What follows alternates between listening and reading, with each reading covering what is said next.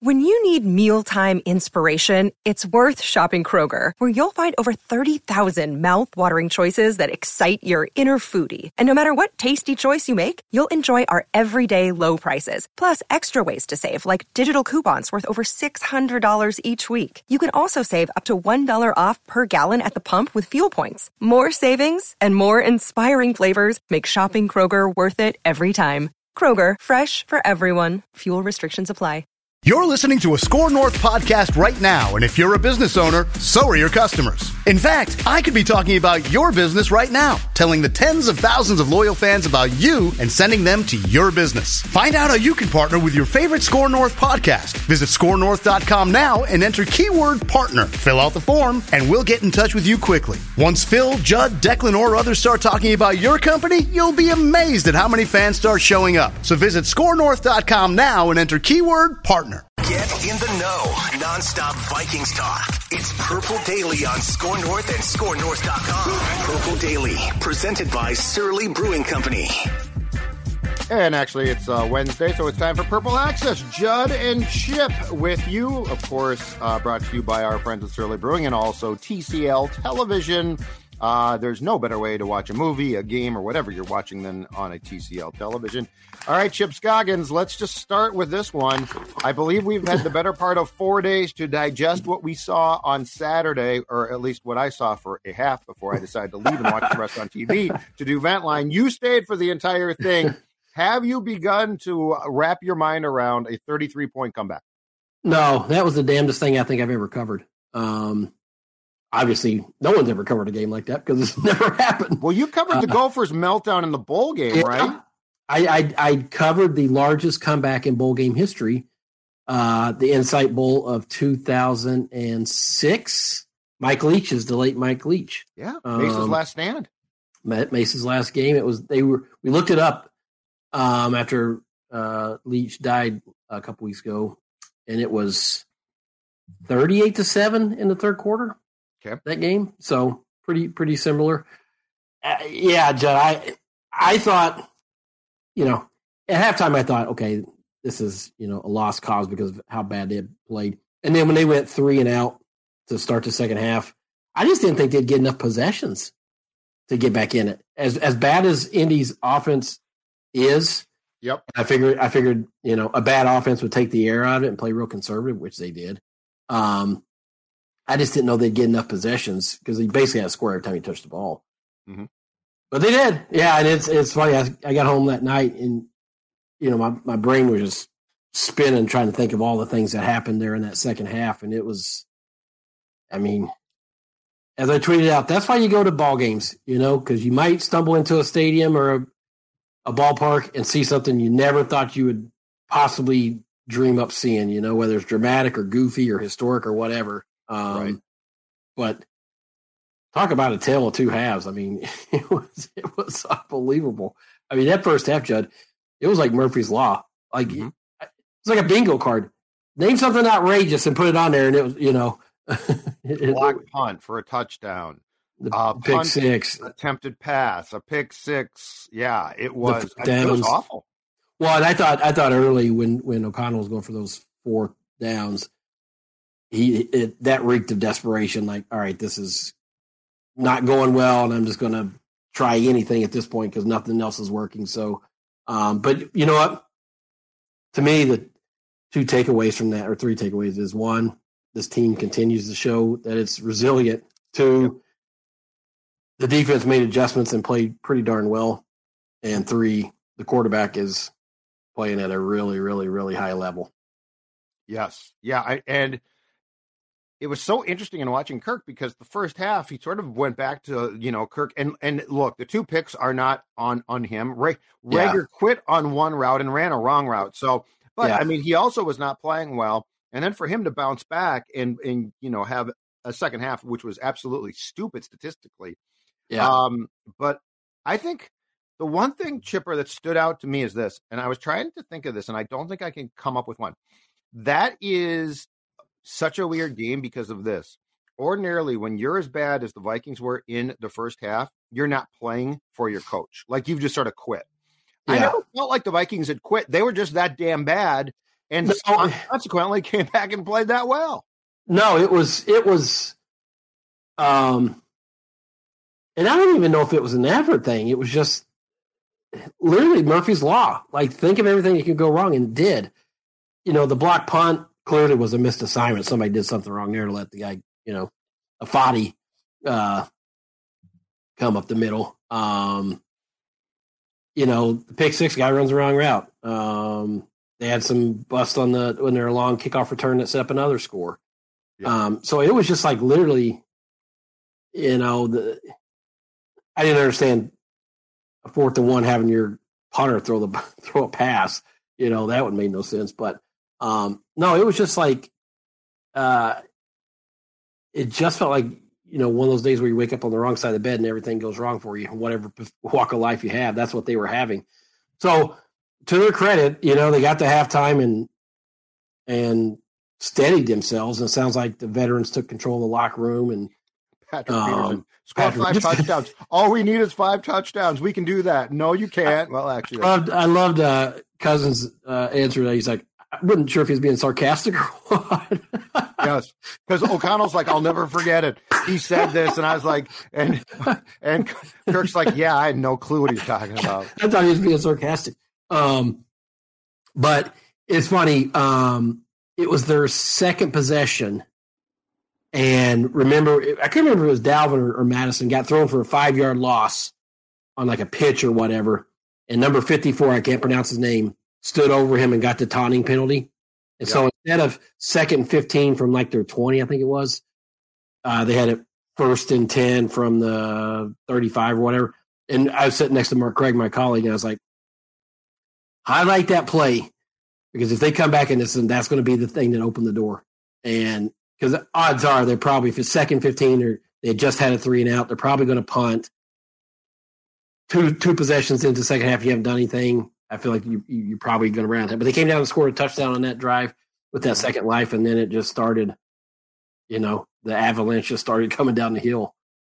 And that was the damnedest thing, because, like, it started to roll, and at first I thought, well, here come the Kirk stats. It's going to be typical old school Cousins, fourth quarter. All these stats, and they're going to fall short. And, statistically, his box score is going to look damn good.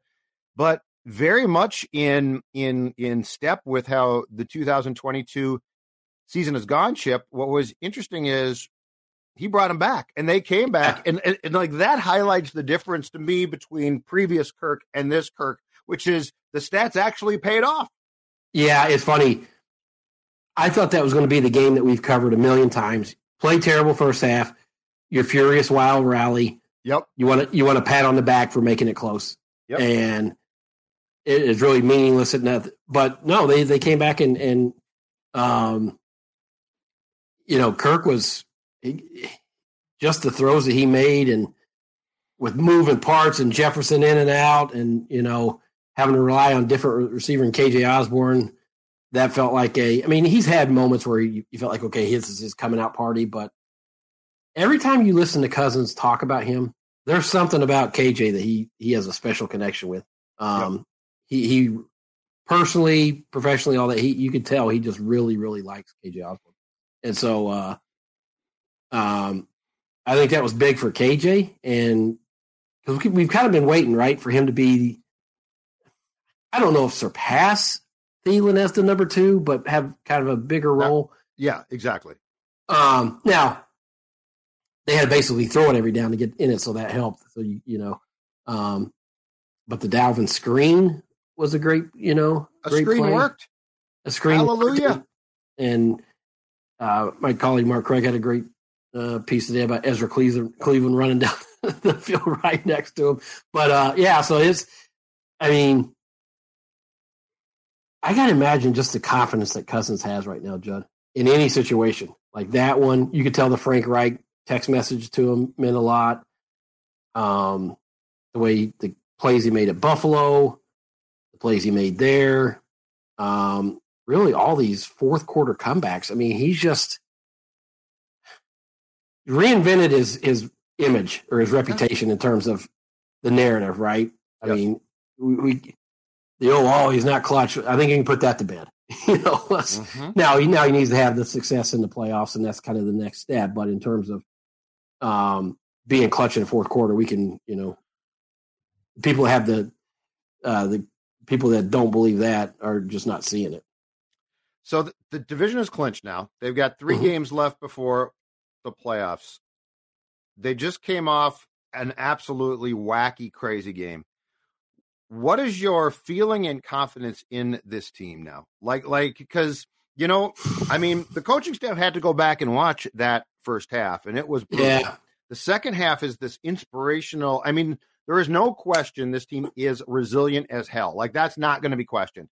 But as the playoffs approach, what is your confidence that they can get on a run there? Yeah, I don't know, Judd, because there's part of me that says they fell behind 33-0 to a terrible team. Yeah, that's part of the equation too. I do think they need to keep their foot on the gas to try to get that number 2 seed, because I think as many games as they can play at home is imperative. Yeah. Hey, all my dogs are upset. Is that mine or yours? It's mine. It's Stella's upset, and her friends here. Ryder's upset. Mailman or something. I don't know. Keep it down. I'll get your Nutrisource after you two, okay? I'm talking to my friend Chip here. That's not going to help one bit. But mine's been going crazy today, too. Snow, they love the snow. Yeah, I know, yeah. So I think playing at home, obviously, is a huge, being in that environment and how loud that was, and that's as loud as I've heard it, that second at the end of that game the other day. I'm curious to see, did what we see defensively with the more blitzes, the more press coverage, the more man coverage, was that situational just because of the opponent they're playing, that terrible offense, or is that something that's going to carry forward? Was that Donatell getting the message from his boss saying, and the players saying, let's be more aggressive, be more aggressive, be more aggressive, so he had a more aggressive game plan? Is that something he's going to carry forward, and it's going to help them be better? I want to see that. And also,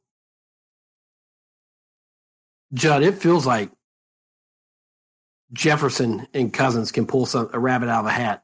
The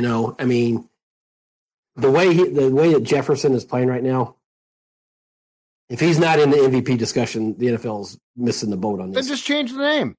Yeah, the MVP QB. Yeah, exactly. Let's change the damn name. Yeah, because his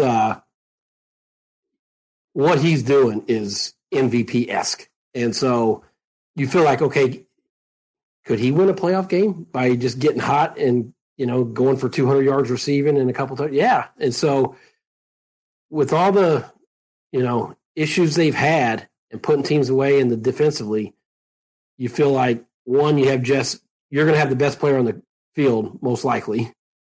And then I'm curious to see this defense. I want to see what the game plan looks like this week. Do you think it carries forward? I think it does, but I don't know. And here's where I'm concerned too. So I feel like the Dolphins game, they came back and were a bit more aggressive and played well defensively. Yeah. But I think Ed often goes back to his own, this system works thing. Now my guess is O'Connell told him last week, get your act together. You're going to have to blitz more. And so I hope that is now the template, the mandate for the rest of the season.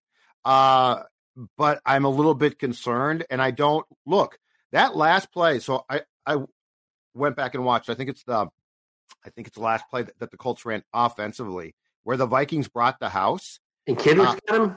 And they didn't sack him, but they hit him. They did hit Ryan, and the ball popped up. Bynum almost picked it. That put a lot of guys in man, and it was a dangerous play. But for this defense, it's the only play, I think.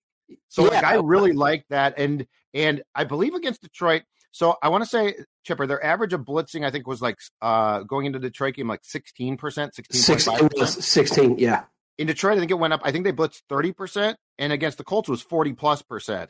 That's what you're going to need to do. And if you get burned, you get burned. But this passive sitting back in zones and allowing yourself to be picked apart is just, I think, intolerable. Well, that's the thing. Is like the other way was not working, and you have a better chance of this getting to the quarterback and affecting it by doing this. Now, are you going to give up an occasional big play? You might, but guess what? You're doing it already. That was already a problem. So you might as well try this. And so that's why I'm curious to see, was the, 40% because it's Matt Ryan and they didn't have Taylor after that first carry or first catch he had and the Colts are just a terrible offense? Or was this going to reinforce what O'Connell was saying in that, hey, see, if you blitz more, we're going to be more effective. I want to see if it carries forward. I think they were going to do it regardless. Don't you? Like, I think the opponent helped probably to get more confidence. But I think that they were I think Ed last week was very, no pun intended here, defensive of his scheme. But I also think that he had been told privately, we're going to adjust. And so I got to think that he's been told you will continue to do this. Because there's no way that after that Detroit game, KOC just said, yeah, make some changes, Ed.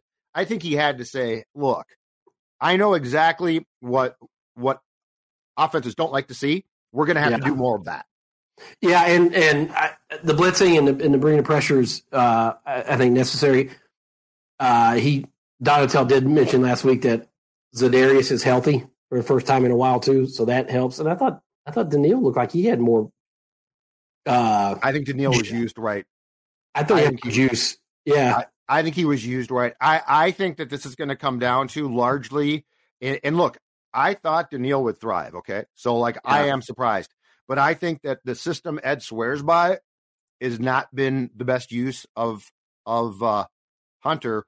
And I think what we saw on Saturday was a nod to, and this is where O'Connell, how he coaches. I'm going to get the most from my players within the scheme, not my scheme works fit in.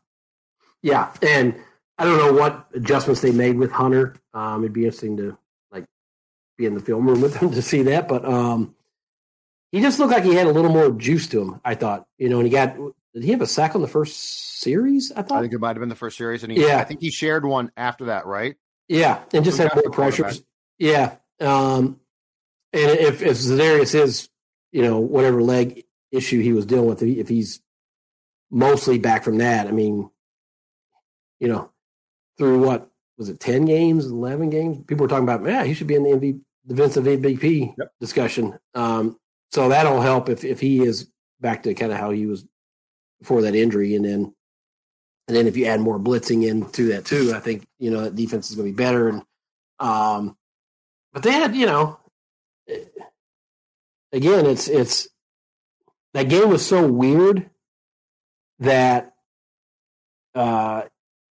the defense probably didn't get as much attention as it would otherwise. Now, I thought they played well, with the caveat of the Colts are terrible offensively, and when they lost Taylor after one play, there's not a whole lot. I mean, Matt Ryan, God bless him, got benched. Yeah, Nick Foles will be starting. I know for the Colts, and I don't know if it was Matt Ryan. And Saturday can't coach. I mean, he's no idea what he's doing. No, I mean that second half was an abomination, on their part. And they had some really dumb penalties that gave the Vikings some free yards that they needed. I found it interesting that Kevin O'Connell took his shot during his Monday press conference to put out there that he's clearly not happy with the personal foul penalties on Justin Jefferson. So it's been 5 of them, I think, in the last or maybe Jets, 5 all year. Jets game, Colts game, and he is taking shots. Did the Lions have one? I can't remember. I don't remember if he did flag. But they're taking. I mean, the one where he didn't want to come out to have the concussion. I mean, Gilmore launched. He left his feet on that one. I mean, I got to imagine that's going to be a pretty hefty fine for him. Do you remember? So I'm torn on this because I think O'Connell's 100% right. Teams are taking shots. There's no question about it. So I agree with him. How many star, flat out superstar receivers have you covered who run those routes though? I mean, he puts himself in one. He hangs on to the football, which is incredible. Well, that's it. Yeah. But I mean, think about the routes he runs. Like, he is being put in a position to get clobbered, and he does, and he catches the ball. But how many superstar, just really elite receivers have you covered who run those routes? I thought Larry Fitz did a lot. He took a lot of big hits because he would go make those tough catches. Man, I'm sure on the spot, I'm sure there are others, but Larry Fitz. Moss really didn't, right? Like, Moss ran the deep route, the goes. But I mean, he wasn't. I mean, Justin's really running consistently those like 15-yard routes across the middle where you're just going to get blasted, and he does. Yeah. Well, and the impressive thing is that he hangs onto the ball. I mean, he's taking some just brutal shots, and he's he comes up with the ball and does his point to the first down thing that he does, and he's tough. I mean, he'll drop ones he shouldn't drop occasionally. Yeah, but then he'll hang on to the damnedest ones. You're like, dude, how are you not knocked out? Judd, he's good. He has to be in this MVP conversation, right? And I mean, I know Mahomes. I guess Jalen Hurts probably. Who else is going to be leader right now? Hurts, Mahomes, and he has to be in there. When you talk about take him off this team. I know, dude. You're preaching the choir. You're preaching to the choir. And if he's not, then just change the name of the award to AP NFL MVP QB, because it's not. No position player outside of quarterback has won it since 2012 when Peterson. Adrian, yeah. But yeah, in my opinion, if we're going to talk about like 3 to 5 names, Justin Jefferson has to be there. Yes. Kirk's been fantastic, and I give Kirk credit, but my God, Justin Jefferson, in every way, shape, or form, in my opinion, qualifies as the definition of what an MVP is. Yeah, I agree too, because I mean, he's just the things that he is doing, well, they're historic, and the manner in which he's doing them, the situations, the circumstances, the degree of difficulty, I mean, they're just off the charts. And so, I mean, you just feel like when he's on the field, they have the best player, and that, I mean, teams are doubling him, I mean, pretty much all the time. It's what we said last year, which is go ahead, take your shot. I asked Wes Phillips this last week at his pressers, like, because he's saying that Detroit showed him some coverages that they haven't seen in the way that they doubled him. And I asked him, I was like, how much time each week do you spend trying to anticipate, okay, he's going to get doubled. Like, how is he going to get doubled? And what's going to be your, response to that? And he said, he's like, you start there every week. Like, that's what he's getting doubled. And then he had mentioned that the catch that TJ Hawkinson had caught was because Jefferson took the double team a different way, and it left him, across the middle. And so it's like kind of a cat and mouse. Like, they know this guy's not going to get single covered very often. Very rarely is that going to happen. And it's up to them to still find ways to, and it's up to the quarterback to still throw in there when you're getting doubled. And Kirk, and that's the other thing, Judge, like, remember last year he'd say, there's a fine line between aggressive and if he's being that way, we'll go where the read takes us. No. Yes. It takes you to 18. That's right. Every time. Exactly.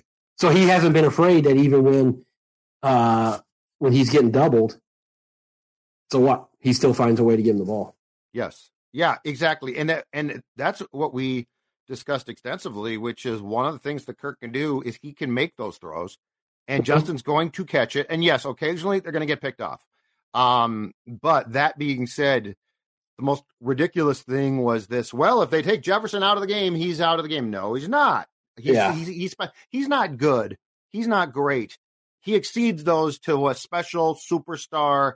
Very few people have what he has. And I think O'Connell has done a very good job of basically saying, we're going to find ways here. And my overthinking this too is like, are we seeing Cousins' arm talent in a way that we haven't seen it before? Yes, because he believes that he's being told to make the throws, and he believes that he can. But but the maddening thing was, of all Kirk's faults, we always talked about his arm talent. Yeah. Like we would see occasional throws. The Philadelphia throw, I think it was to Thielen back in 2018. There were throws, and you were like, the one thing this guy has is a God-given ability to make throws that quarterbacks, a lot of them can't make. And so, no, I think we are. But, I mean, this is the very interesting discussion of what O'Connell has meant to Kirk. Yeah. And it's not just empowering him and saying, everyone likes you, Kirk. We all like you. You're good enough. You're smart enough. And gosh darn it. It goes beyond that to me. It goes into this whole world of basically, I said this from day one. It sounded condescending, Chip, and I didn't mean it that way. I think O'Connell said, I have the ability both mentally and as far as a dynamic personality that I would have been a great quarterback. I was missing one thing, the physical talent. Yeah. Sometimes I feel like Kevin has put his brain in Kirk's head and is orchestrating because Kirk's got ability. Yeah. Or he has the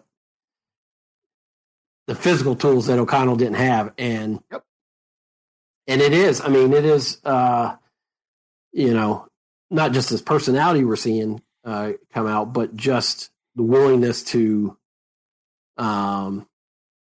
take chances and trust Jefferson and put passes in there that we haven't just seen him make it. And it's like you expect him to come through in these situations now, whereas like before you're like, I don't know how this is going to go.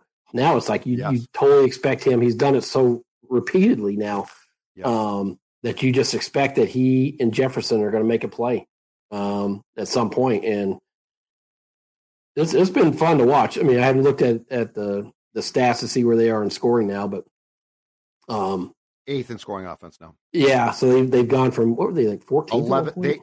They fell to 11th in the league before the Colts game, if I'm not mistaken. And this is where they should be. They should be a top 10 scoring offense with this talent. Correct. And so I just think they're, I have to think all these games are going to help them in the playoffs at some point. It's going to pay dividends. Now, playoffs are about matchups, and you're going to be facing good teams, and so you can't spot, a playoff team 33 points. You might be okay.